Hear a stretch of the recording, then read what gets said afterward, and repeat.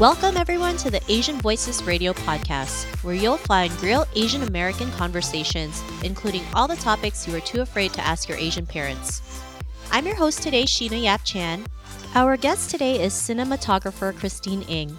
She is a graduate from NYU Tisch School of the Arts, and her Emmy-nominated cinematography work spans commercials, music videos, documentaries, and narrative features, including her latest work that can be seen on Netflix, Hulu, HBO Max, and Showtime, just to name a few. Welcome, Christine. We're so pleased to have you join us on our program today. Thanks for having me. Well, there's so much to cover in our time today, so let's start off with your early days at NYU. Can you share with us how you became interested in wanting to become a cinematographer, and was that always your choice as a career? It's so funny because I started being interested in movies when I was in Hong Kong. So I was born in Hong Kong, and my parents moved to New York when I was like 2.5, 3. But then went back again when I was 9. So I was there for a few months, and uh, right outside my grandparents' apartment, like we just walk outside in Kowloon, and they were shooting a movie. And I was like, oh my God, this is so cool. Like there was just something so amazing about like seeing that for the first time. I was also really into Cantonese pop, and my favorite pop star was actually in that show that they were shooting right outside. So it was just like everything all at once that I loved was just like culminating right there. And my parents also let me stay up like super late. They were shooting like a night shoot, and they're like, it's okay, you don't have a bedtime, do whatever you want. Like we can stay up, we can watch them, whatever. And that's when I was like, oh my God, this is a job. And then we came back to the States like later that year. I finished elementary school, went to middle school, and I took a filmmaking class in 7th grade. So that's when I started just like, I guess, like as a hobby, starting to understand what filmmaking was. Um, didn't really understand or know what cinematography was. When I first started looking into filmmaking, I was just like, oh, it's just cool to like make stuff with your friends. And then I was very interested in photography, and then eventually applied to NYU for film. But of course, having Asian parents, they were like, you want to do what? And they were honestly not super supportive. They were like, no, you should study like computer science or like business or like pharmacy. Like pharmacy seems to be the default thing to study. Yeah. So they were like, you should do that. And I was like, no, no, no, I really want to try this. And someone at my high school told me about NYU's free filmmaking program for high school students in the tri-state area. So I had to apply for that and like interview for it, and I got it. And I spent like 10 Saturdays in a row, my like sophomore or junior year of high school, going to classes at NYU. And my parents were like, oh, wow, she's like super dedicated. She like really loves this. Maybe we should be a little bit more supportive. So then when I told them I wanted to go to film school after that, they were like, okay, you can apply to film school, and you can only go to film school if you get into NYU. And I was like, oh shit, that's like hard. I'm like, it's like, yeah, you can do this if you win the lottery. And it's like, well, I can't like, I don't know if I'm capable of doing such a thing. But luckily, having been through that program that for high school students, we were already taught by NYU film professors. And so I was able to get letters of recommendation from them, and my grades were, decent. So luckily I got in. But if I didn't get in, I don't know, maybe I'd be a pharmacist, perhaps. Yeah. I mean, I know our parents always want us to have like the safe job, right? The pharmacist, the lawyer, the doctor, the accountant. And then so when you do something out of the ordinary, the first thing is like, how do you make money with that, right? That's always the first question that comes up. And you decided you're going to make it happen, and because they saw your dedication, they're like, "Okay, let's pay more attention to Christine. She's got something going on." And then they like just let you do that, which is great because not many Asian parents would do that.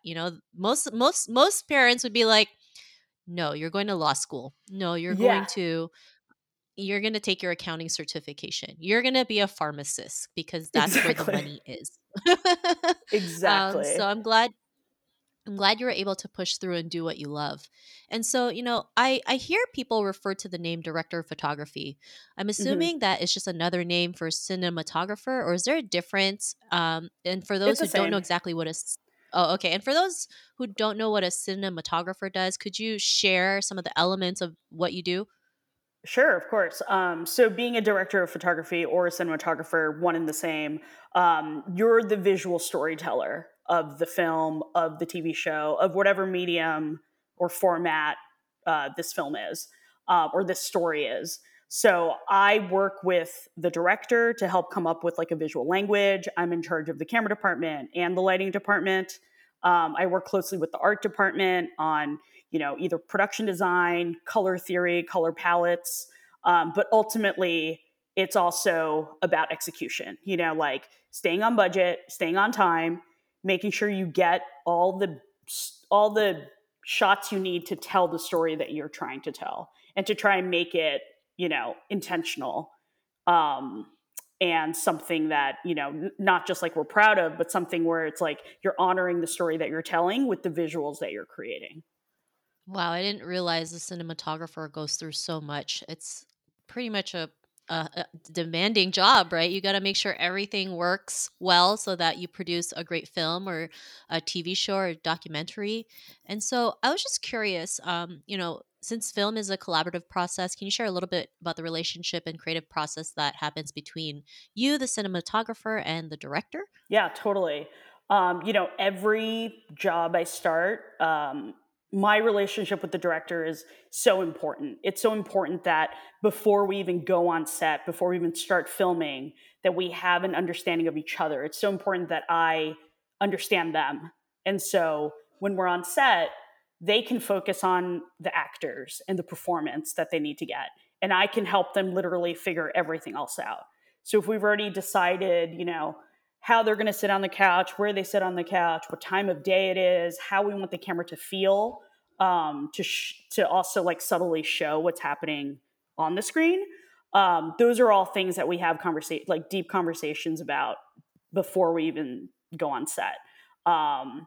It's so important for me to be whatever the director needs. I mean, like every director is also different, being that also a creative job. It's also one of like leadership. But at the same time, a director leans on their director of photography to help with visual language, composition, being a liaison with the production designer and art department. It's really important to just have an understanding of each other, just like as people, before you even talk about the script. It's like, well, what kind of things do you gravitate to? How do you like to work? How do you like to communicate? How do you express yourself? Each director is different. Some may be more visually inclined or visually expressive, and others might not be, So it's like I kind of become the version of whatever a director needs, and then help them just kind of like be the person that helps communicate the vision. Yeah. That's quite intense. I mean, you have to set the intention. You got to make sure you're in alignment with each other. Yeah. You got to be like the voice at times so that everything really does come out great, and really tell the story of whatever you're creating, whatever film you're creating. So, um, you know, thank you so much for sharing that. And what do you believe are some of the personal qualities that make a successful career in what I assume to be a highly competitive business? Especially, as an Asian woman, I'm sure there's not that many Yeah. cinematographers. What are some of your qualities that that you think would be a great part to have a successful career in this department? I feel like, for me, like learning about just being a filmmaker when I was, 12, and I was like, oh, filmmaking's cool. I want to do this with my friends, and it's like filmmaking to me, outside of being a DP, just being a filmmaker in general is all about collaboration and respect and support, and creating a sense of community within the set, And so, like, I'm the head of the camera department, which, has a bunch of people. Like, you have camera operators, you have assistant cameras, you have uh, assistant camera people, you have loaders. And then you also have the lighting department and the grip department, which are like hand in hand in terms of rigging lights, helping me set the look, creating a mood through lighting, and also being for me to be able to give direction to a camera operator to make sure that they're moving the camera in the way that we intend them to, and it's all about communication. So it's like I think the most important thing is trusting each other, and also, leaning on my camera operator, leaning on my gaffer, who's the head of the lighting department, to see what they also think about the scene. It's like I have my vision and I'd be like, well, I think we should do this and we should do that. But what do you think? If it's a scene about, a couple that was in love, maybe the story, they start out in love and then they break up. How can we show that with lighting?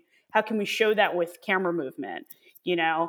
And these are things that I know how I would express them. But if I also have two other artists here that specialize in a specific technical thing, why wouldn't I lean into that and also ask them, like, this is, what would you do?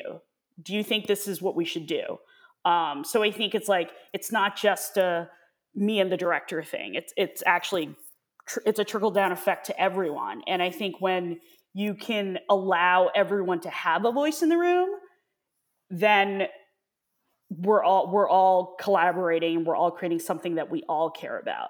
And I think the most rewarding thing about being a filmmaker and a cinematographer is caring about what I make, and caring about the people that I make things with. And when you trust and respect the people you're with, then that becomes a harmonious place to be. And that's when I think you can make your best work and you can really create magic from that. It's like we're constantly prepping, we're thinking of things, we're like hoping that this will align and this will align. And you have to make sure you create that safe space in the room so that things can align, but if you're not open to other opinions or, other people in the room, then you're kind of creating some type of friction in the space. And I think that it's like missed opportunities. It's like, oh, well, this person had a great idea, but they were too afraid to tell me. But it's like, no. If you have a better idea than I do, please tell me. Like, this is our film. It's not my film, So I feel like it's so important just to like respect each other and to like actually listen to each other. I love that's all a team effort and being able to be open to different suggestions because sometimes our ego can get in the way, right? We're going to think, well, my idea is way better than yours. Why would I listen to you? But here you're like, okay, yeah, let's try this out, see how the story, pans out when we do a different lighting or have a different angle or, do a different scene. Whatever it is, you're always willing to try something new because that could be the one scene that could make the whole film, right? Exactly. Or that could be lighting that really just, it's just that moment in the movie or in the film that you're like, oh my God, this is amazing, right? So I think it's great that everyone works as a team because that's so important, and being able to, work together is what makes great movies, right? Because you're not fighting, there's no ego, you're all just working towards a similar vision to make great movies, to make storytelling great, and to entertain people. So it's really great. So, Christine, I want to know, was there any cinematographers that you looked up to, or who are some of the like, your favorite ones that you've worked with or you wish to work with? Totally. Two that really stand out to me, and I have met, I've met them, but I've also seen their work before I met them. So one of them is Ellen Curtis, who's like one of the first female cinematographers I've ever heard of, and she shot Eternal Sunshine of the Spotless Mind, which when I first saw that movie, I was in high school, and it blew my mind. I mean, it was like the most expressive photography I had seen in films. I mean, I know there's like other iconic visual films, but there was something about that story and the way it was photographed where I was like, wow, like the movie, I mean, the script is amazing, obviously, but like the visuals that are supporting the script really takes it to another level. It takes you to this um like magical realism that's grounded in like really grounded in reality, and lighting that is both like fantastical but also natural, and I think like see like that movie has really influenced how I look at lighting and how I move the camera. And so when I met her, I was like a PA, I was like an intern at this production company, and she was so nice, and you only hope that like when you meet someone that you really look up to and admire that they're actually like good solid people, and she is definitely that. She's also someone that when I decided that I wanted to start freelancing and become a cinematographer, she was like one of the first people to like hire me and like bring me on to like operate for her, and that's just like insane. Um, and then the other cinematographer is Bradford Young, who I met through mutual friends, that was making a movie in Sri Lanka. And they were like, "Oh, you should work on this movie with us." And I was like, "Really? Like, you're really going to shoot in Sri Lanka? Like, that sounds unreal." But sure, whatever. When it happens, give me a call. And so they actually, she actually did call me. She's like, "Hey, so remember that movie? We're actually going to do it, and I want you to work on it. And this guy Chris Doyle is going to shoot it." And I was like, "What?" And Chris Doyle, like Wong Kar-wai, everything, right? Like being from Hong Kong, like that was so like he's obviously iconic. His imagery and everything is kind of what I also grew up on. It's like also like this bridge between me as a cinematographer and then my cultural heritage of being someone from Hong Kong. The way he like photographs that city and that country is the way that the world sees it, but it's also the way that I see it. And that's so amazing. And then I was like, "Okay, give me a call when we're actually doing it." Then she calls me again and she's like, "Oh, Crystal's not doing it." Mhm. And I go, "Oh, okay." And I was like, "Oh, that kind of sucks," because I was really looking forward to that. And then she's like, "But this guy Bradford Young is going to shoot it. I think you guys will really get along. Like, go check out his work." And I went on his website, and it was just like really stunning photography. The way he photographs, like, is he like sees in the dark, and that's unlike any other photographer I've seen. And so I was obviously a little reluctant because I thought it was going to be Chris Doyle, but then I met Brad, and the way he is, like, he just has this like warm spirit about him, and he was the first one who really was like, "Stop being an assistant. You should hold a camera, and here's a camera. I'm going to literally put a camera in your hands." And coming back from that shoot, I joined the union, and then he gave me more opportunities. Ellen gave me opportunities, and the two of them combined have like influenced not just my photography, but also who I am as a person. Because both of them, similar to me, really value community and like a creative safe space. I love that. I think it's great that you had that support system to guide you through to show you what you're capable of, because that's not always easy when you're doing things on your own, right? We have a lot of blind spots. We tend to second guess our capabilities. We don't have enough confidence to go out there and make things happen. And so having mentors like that is super important, especially female mentors, because we don't have that many female mentors. It doesn't matter what industry, and basically in any industry, right? The numbers are still very low. Yeah. And it's cool that you get to travel to so many places. Like you went to Sri Lanka. What are some of the other coolest places you've traveled to when it comes to making film? So with Ellen, I went to Kenya with Oh her. wow. She was also directing at the time, or she was already like starting to direct. And she was doing a commercial for this nonprofit that builds wells for communities. So we went to Kenya and shot like just outside of Nairobi. And the coolest part was like they added one day on the trip so that we could all go on a safari together. And it's just like things like that. It's just like the sheer kindness and the thoughtfulness of being like, we're in Africa, we should actually also experience that. It's not just a job, it's also our lives. And to be able to kind of like have my job take me to cool places like that. I don't know if I ever would have gone if I hadn't gone for work, and to be able to like experience that with those people too. So I've been to Kenya, I've been to Uganda now, I've been to the Philippines, I've been to Japan, I've been to England, like all parts, like, several parts of England. Where else have I gone? I mean, those are the ones that stick out in my head like immediately. I've been to Hawaii. Like, I don't know if I would have gone. The first time I went to Iceland, I went for work, and because I discovered Iceland, I was like obsessed. And now I went back like for vacation.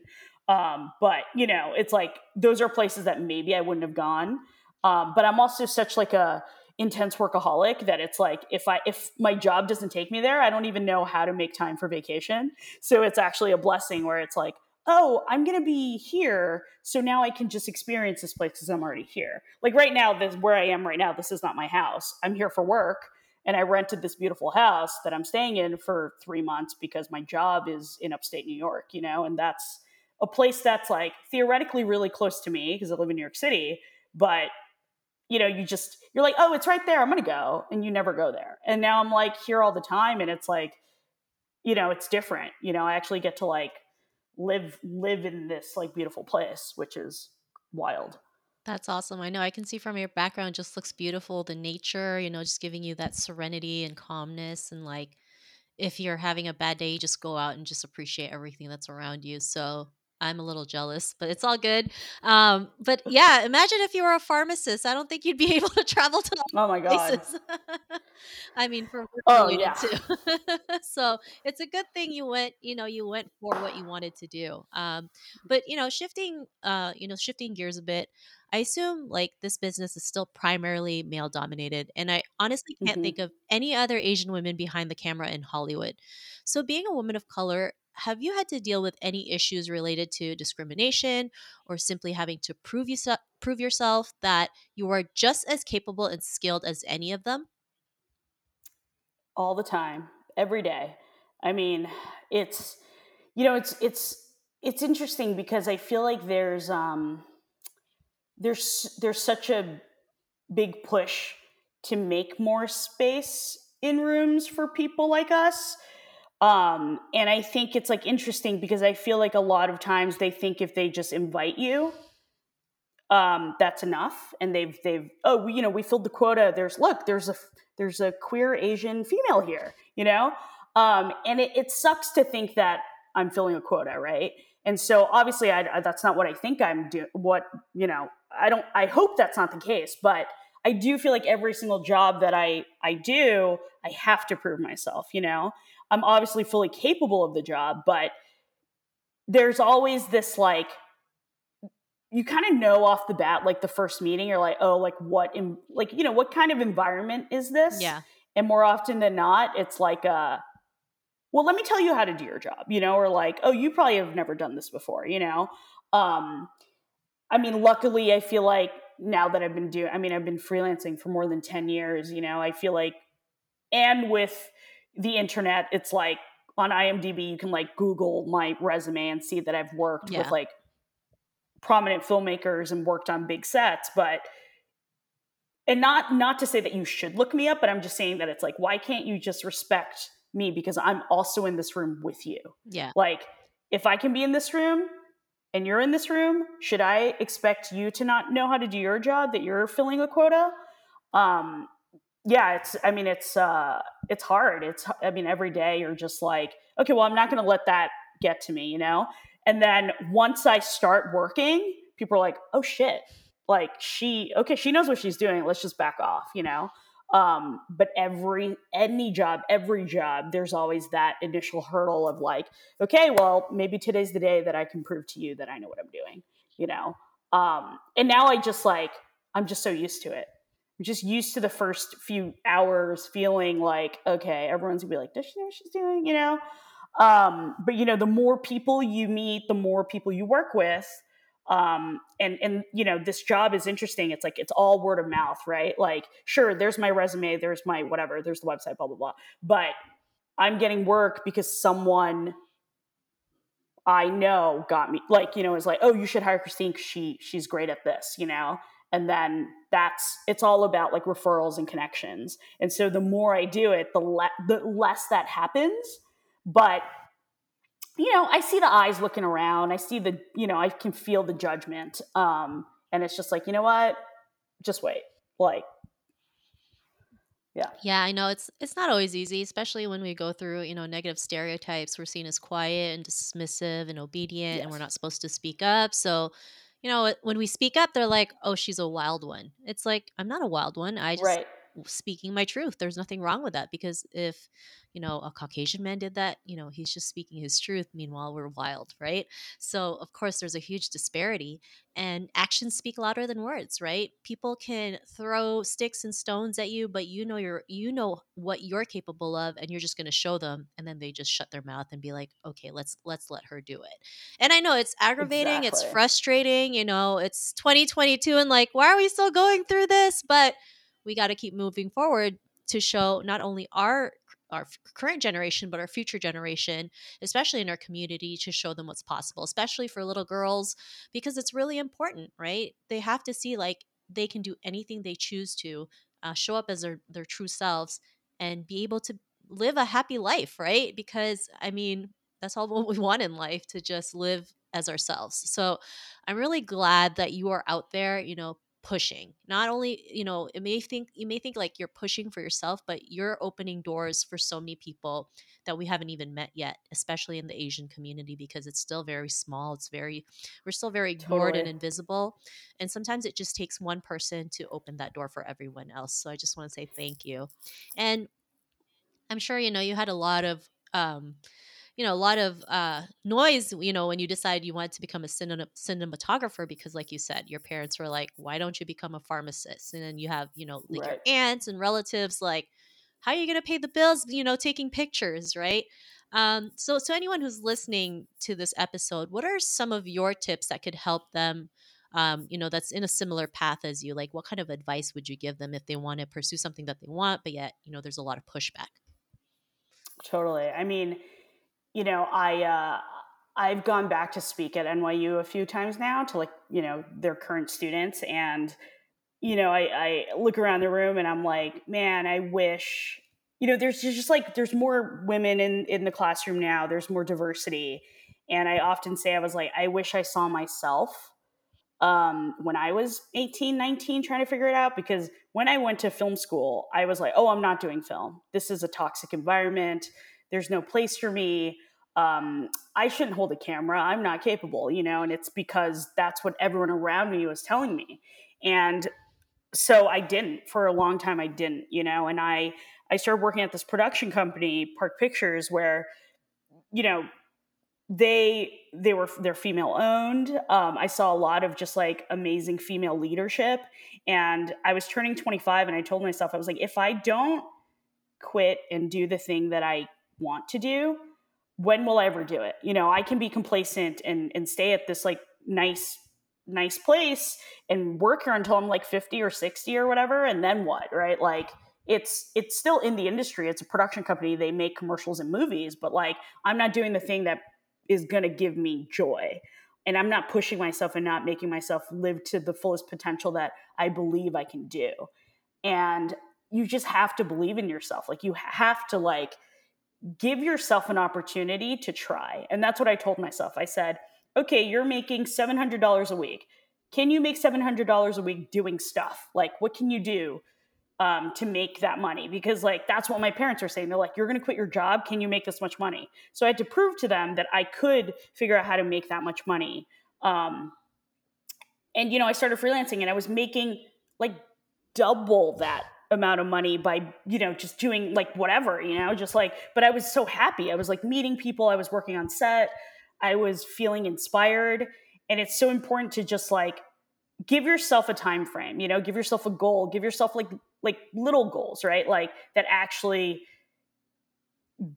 make you progress. Like, maybe you have like, okay, I want to be a director. Okay, maybe you should make a short film that's like a minute long.